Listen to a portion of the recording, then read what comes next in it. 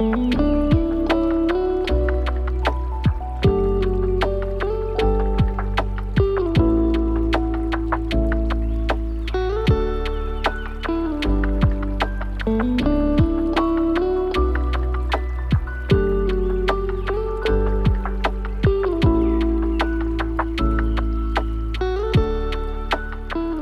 to the Soil and Roots podcast, journeying together into deep discipleship. I'm Brian Fisher. This is episode 76, Kingdom Dwellers, Courageous Curiosity. Well, hi everyone. Great to be back with you this week. If you haven't signed up for the Soil and Roots email newsletter, you can do that at any time. We'd love to have you join.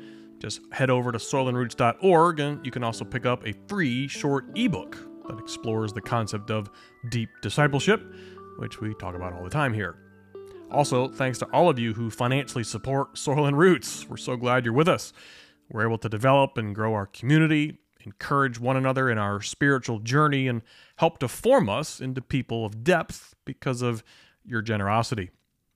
If you're interested in learning more about or forming a greenhouse, that's a small group of people who journey together to become more like Jesus, you can find more information on the site or just email us at fish@soilandroots.org.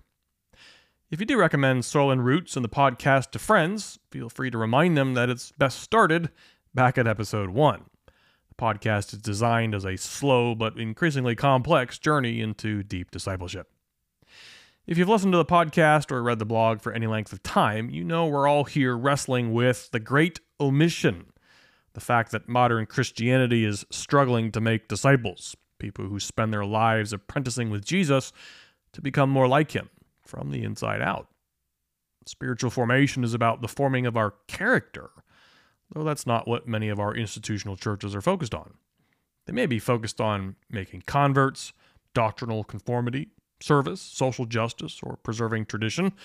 Those things all have their place, but individual character formation does require a much more personalized approach to Christianity than, frankly, what many of us experience. And in our current era, we face 3 primary obstacles: the discipleship dilemma, the formation gap, and the forgotten kingdom. If we really want to simplify those things, we can boil those challenges down to just 3 words: story, community, and purpose. What is the grand story of the Bible? And how is Jesus writing our stories into his? If our journey to become more like Jesus means we also know our hearts better, how exactly do we do that? Do we have access to, or are we part of specific communities designed to form our hearts, our character? If spiritual formation is a journey best taken together, are we doing that? And are we clear why Jesus came and why we're here? What is our purpose? So in Season 2, we focused on story. Season 3 was all about community, and now in Season 4 we're exploring purpose. So far we've explored this forgotten kingdom from 3 angles. First, we looked at various definitions about the kingdom of God. Then we took a look at how our unconscious or conscious assumptions about the end times impact our ideas and definitions about the kingdom. That was interesting. And then we asked ourselves a difficult question. When we pray, "Thy kingdom come," do we really want it to come? Perhaps the reason the kingdom has been forgotten or reduced in our minds is not because it's all that complicated, but because we may not want to bear the costs of the coming kingdom. Of the 3 primary problems, the forgotten kingdom, we've discovered, is the trickiest, primarily because modern Christianity has a very difficult time in coming to a consensus on what it actually is. By example, last episode, Kyle shared the results of a straw poll he conducted with his friends. He asked them to text him their definitions of the kingdom, and he received at least 4 different groups of responses. Some said that the kingdom of God simply means heaven. Others said it's the spiritual, invisible life of a Christian. A few said that it's basically general obedience to the Bible, and then 2 said that it's God's rule, his reign over everything. Those are 4 pretty different assumptions about the kingdom. Why does it matter?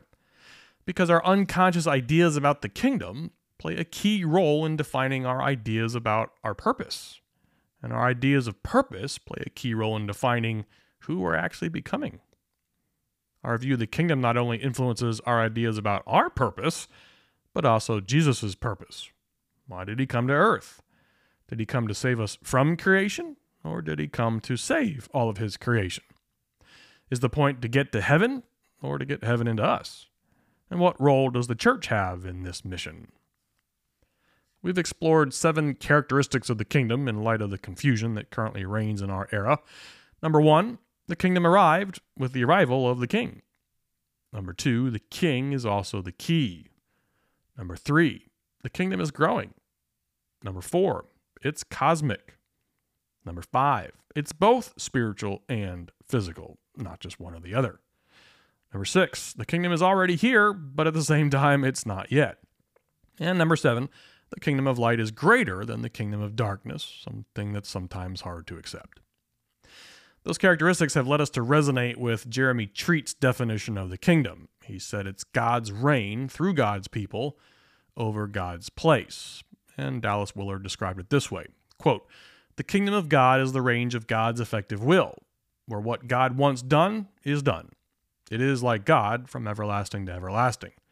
The planet Earth and its immediate surroundings seem to be the only place in creation where God permits his will not to be done.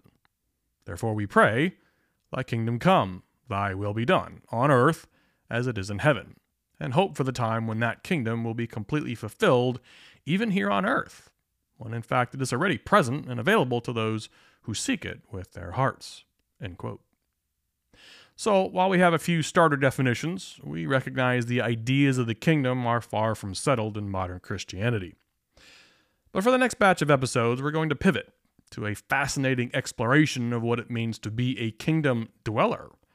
What sort of qualities mark a person living in this kingdom? However, being that this is Soil and Roots, we aren't going to explore living in the kingdom in some traditional ways. Why in the world would we take the well-trod path?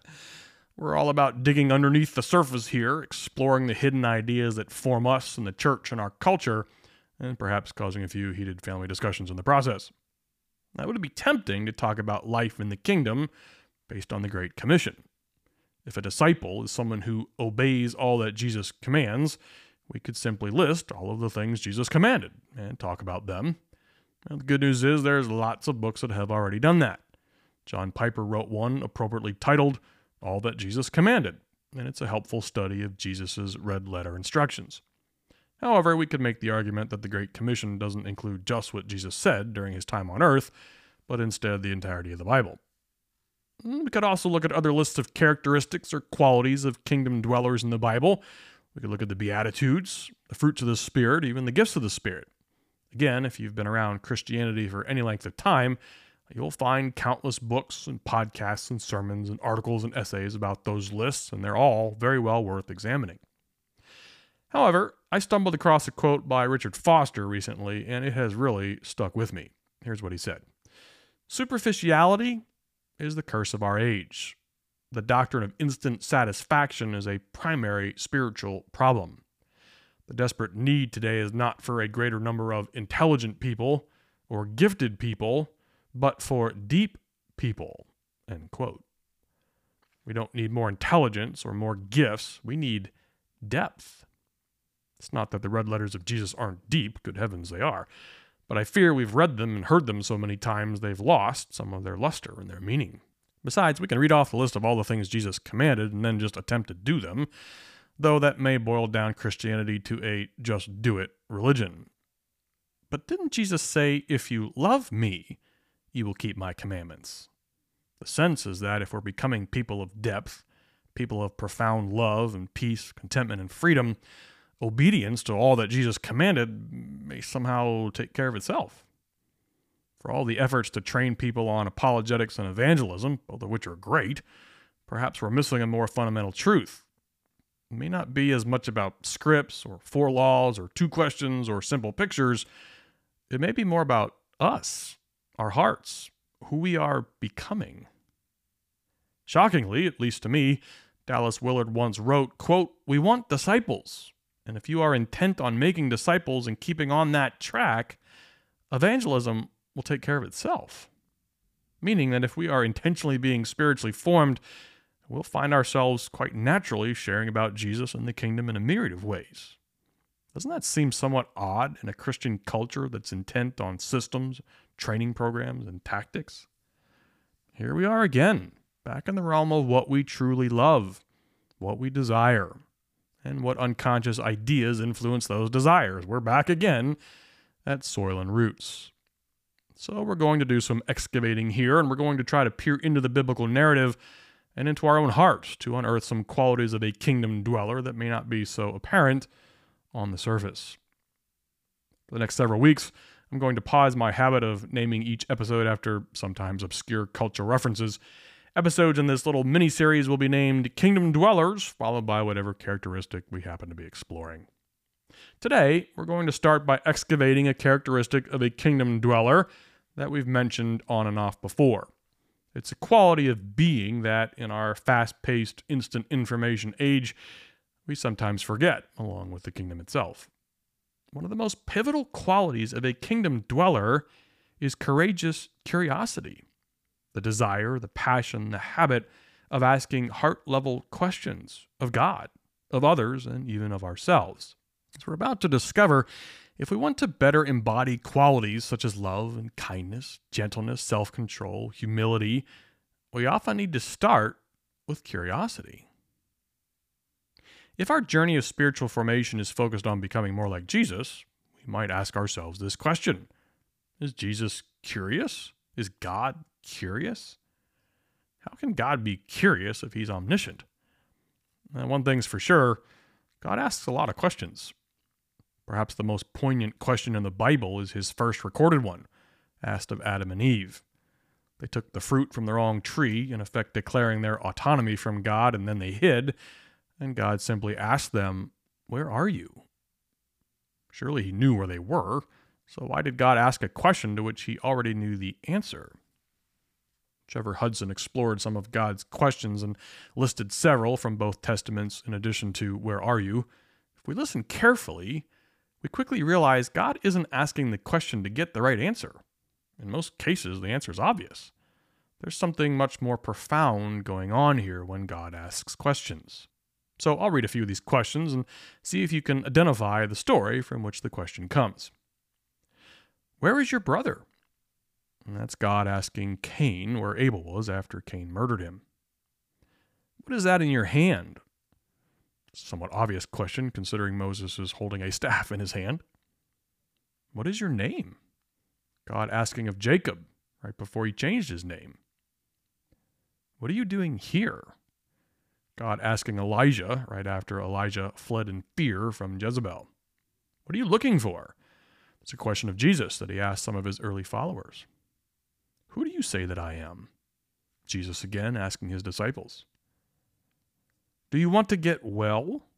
Jesus asking a man who'd been sick for 38 years. Again, probably an obvious question to us. Why are you crying? Jesus asking of Mary Magdalene after his resurrection. Do you understand what I have done for you?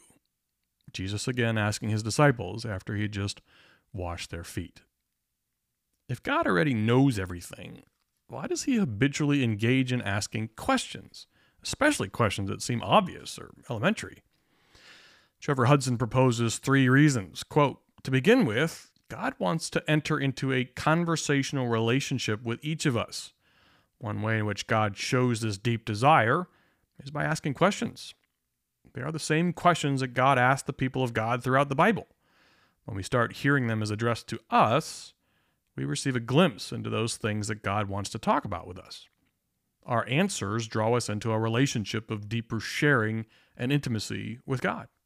Second, God gives greater dignity to us by allowing us to wrestle with the questions rather than simply giving us the answers. And third, a question has greater power to transform us than a straightforward answer, especially when it comes from God, who knows exactly what questions to ask. End quote. I think Hudson hits on something very important here. God's curiosity, if we can even call it that, invites us into a deeper relationship, gives us dignity by allowing us to wrestle rather than simply being told what to do, and provides greater power to transform us.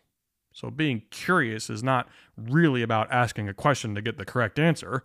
It's about relationship, dignity, power, freedom. It's about inviting someone, maybe even ourselves, into a deeper reality, a deeper understanding, a deeper connectedness.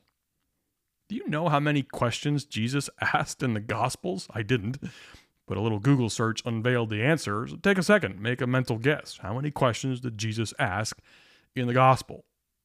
In the 4 Gospels, Jesus is recorded asking a question 307 times.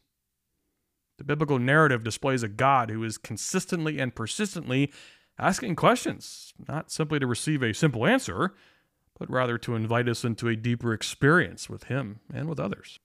I'm not entirely sure courageous curiosity is something we'd normally envision as a characteristic of a deep disciple. I'm not even sure we're trained or encouraged or given permission to ask probing questions. At least that's not the way my education worked growing up. I listened to a lecture, read a textbook, memorized information, and spat it back out on a multiple choice test a few days later. I had a few classes where we were asked to write a thoughtful essay or attempt to distill what we had learned, but overall, the point wasn't to learn how to ask creative questions. It was to take in information assumed as fact and then be able to repeat it back when asked. Didn't we hear somewhere that curiosity killed the cat? You remember the cartoon Curious George. We loved watching George's monkey antics, but let's face it, his curiosity normally led him into trouble, from which he had to be rescued over and over again. Well, how about our normal interactions with friends or folks or people at church? Hey, how's it going? It's great. How's the family? Yeah, wonderful. We're just praising the Lord. If by chance we encounter someone who answers, I've really been struggling this week to get a sense of God's presence. Or, I just can't figure this prayer thing out. I'm not even sure what to pray for anymore. If we got that sort of response, we may not be sure how to go forward. Let's be honest, we rarely ask polite social questions expecting to get some sort of real response. I remember sitting in 10th grade history class. We were studying world religions and happened to be discussing Christianity. Our teacher, whose name was ironically Mr. Cross, asked the class, how many times a day is a Christian supposed to pray? My hand shot up because I was sure to get this one right. So he called on me, and I responded, we're supposed to pray without ceasing. Mr. Cross laughed, he made a joke, and informed the class that Christians are supposed to pray 3 times a day. I wanted to ask a follow-up question and bring up the Apostle Paul, but he had already moved on. This is sometimes what our Christian experience feels like. Take the information our pastors, our teachers, or professors give us, accept it, and move on. Earlier this year, I heard a sermon in church where the pastor compared God to Mr. Miyagi from The Karate Kid. Quoted him, I say, you do, no questions. Is that how we're supposed to relate to God? God says we do no questions?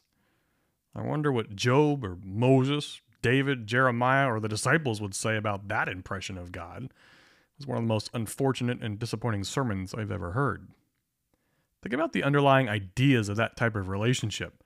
It's not a relationship based on intimacy or mutual communication, depth, love, or a passion to get to know one another.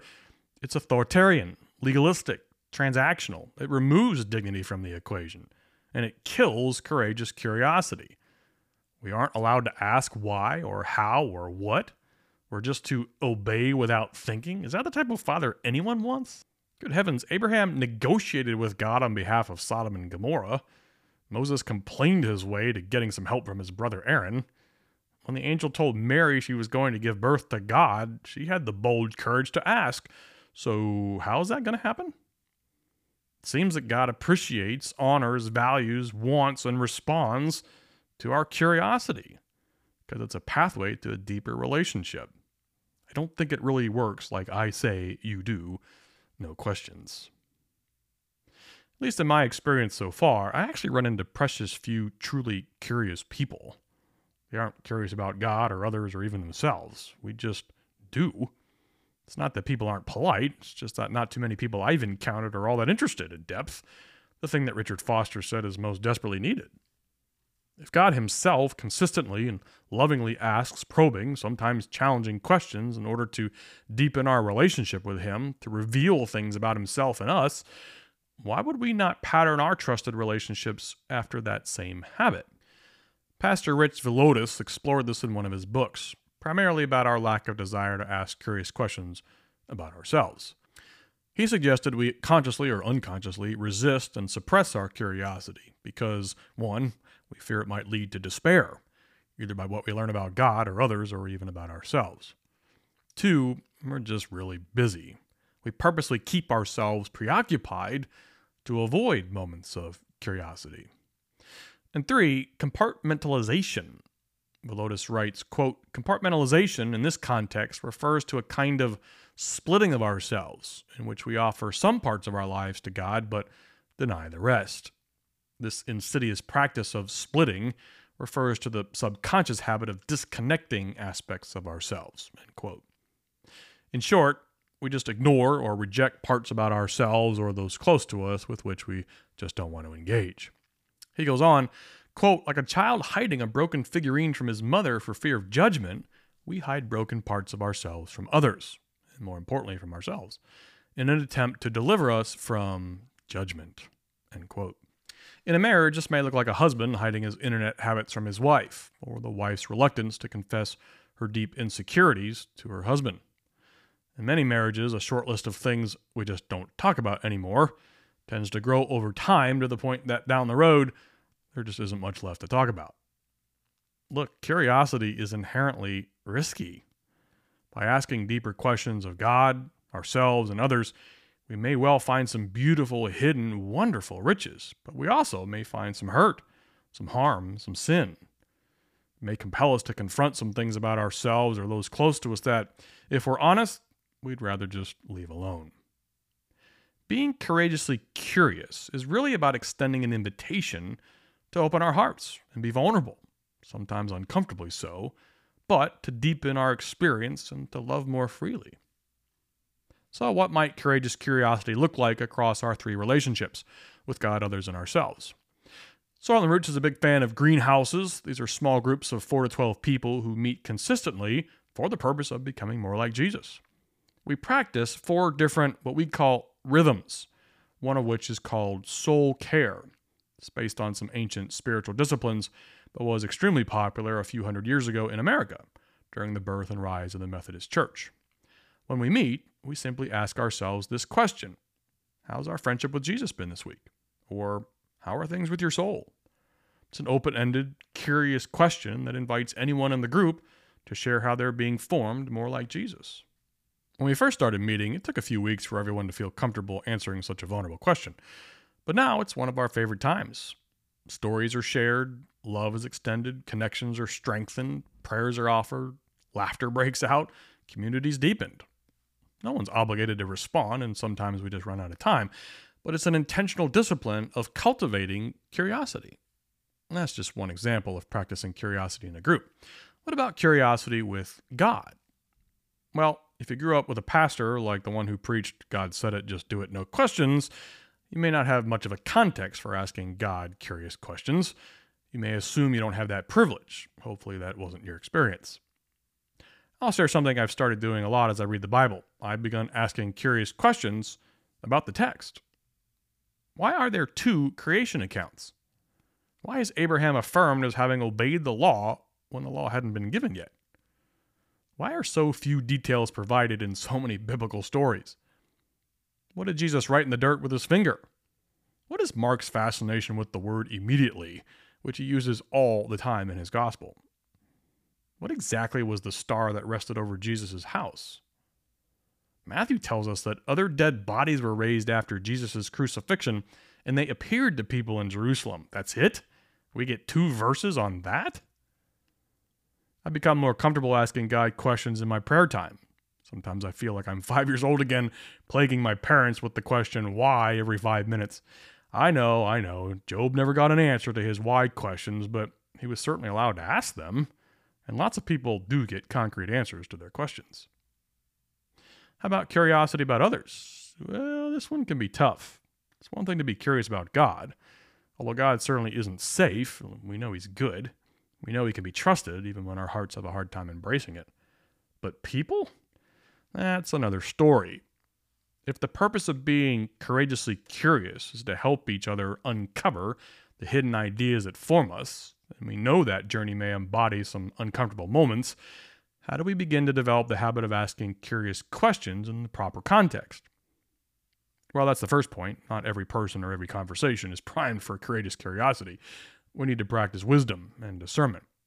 But if we're going to grow to become more like Jesus, we should trust the Holy Spirit to prompt us if He desires us to love someone well by asking curious questions. I seriously doubt we're overdoing this habit.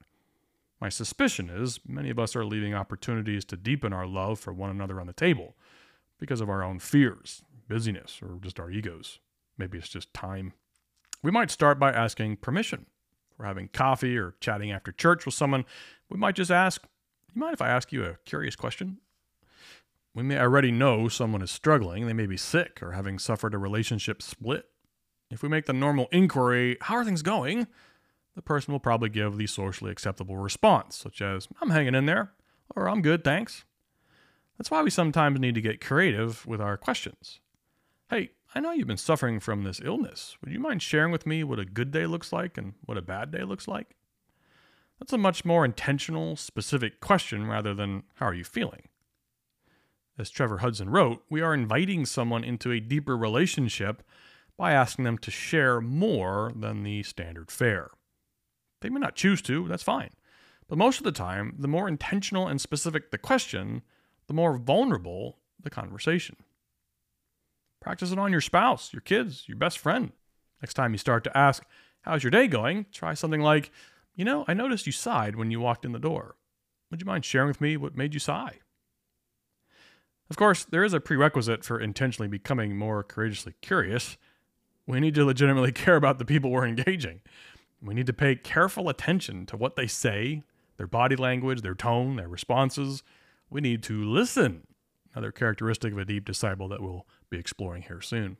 Well, how about being curious with ourselves? We've explored the discipleship dilemma and heart view quite a bit here. To become more like Jesus, we deepen our understanding of our hearts and the ideas and desires that power us. Inherent in knowing ourselves, obviously, is curiosity, but it can be hard to come by.